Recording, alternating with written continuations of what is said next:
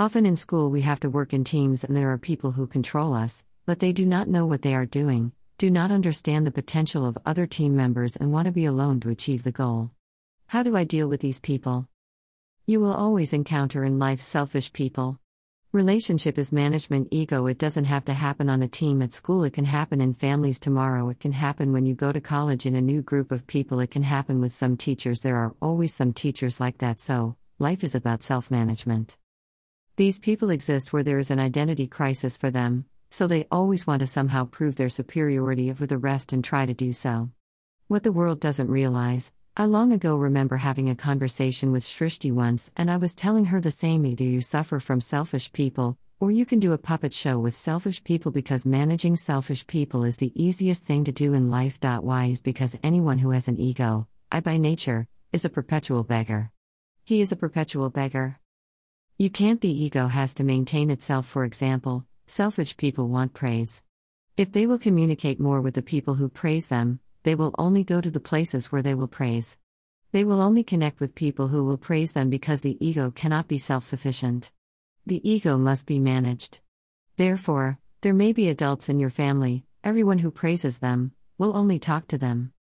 And you tell them two things they want to hear, they actually become your servant because they want to. So, the easiest thing is, what I'm trying to say is that relationships should be managed.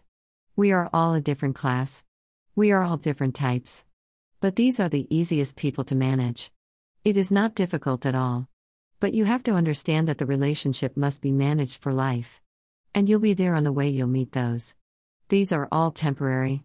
You work as a team, and you temporarily find some troubled people in that group and you will have to manage. You have to ask yourself this question: how can I manage it? So different people like different things. Some people want to talk about their looks, some want to talk about their communication, and some want to talk about their hairstyle. You will find them. Even if the hair does not fall out from the front. Therefore, they are very conscious of poetry, and even one sentence, you tell them you have such flowing hair. I'm not asking you to lie if that's the case, okay? And you'll find that they love it very much.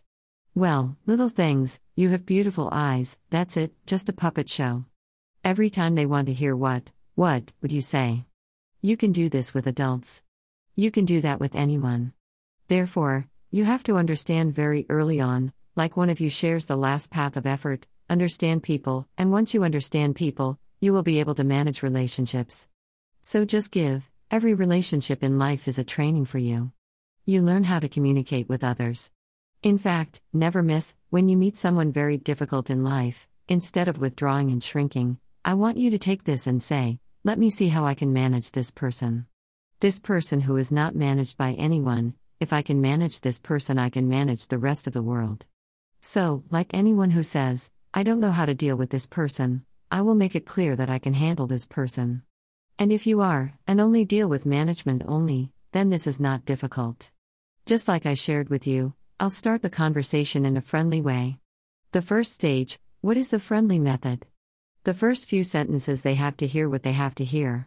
The next 10 sentences, they will dance to you the way you want them to dance to you.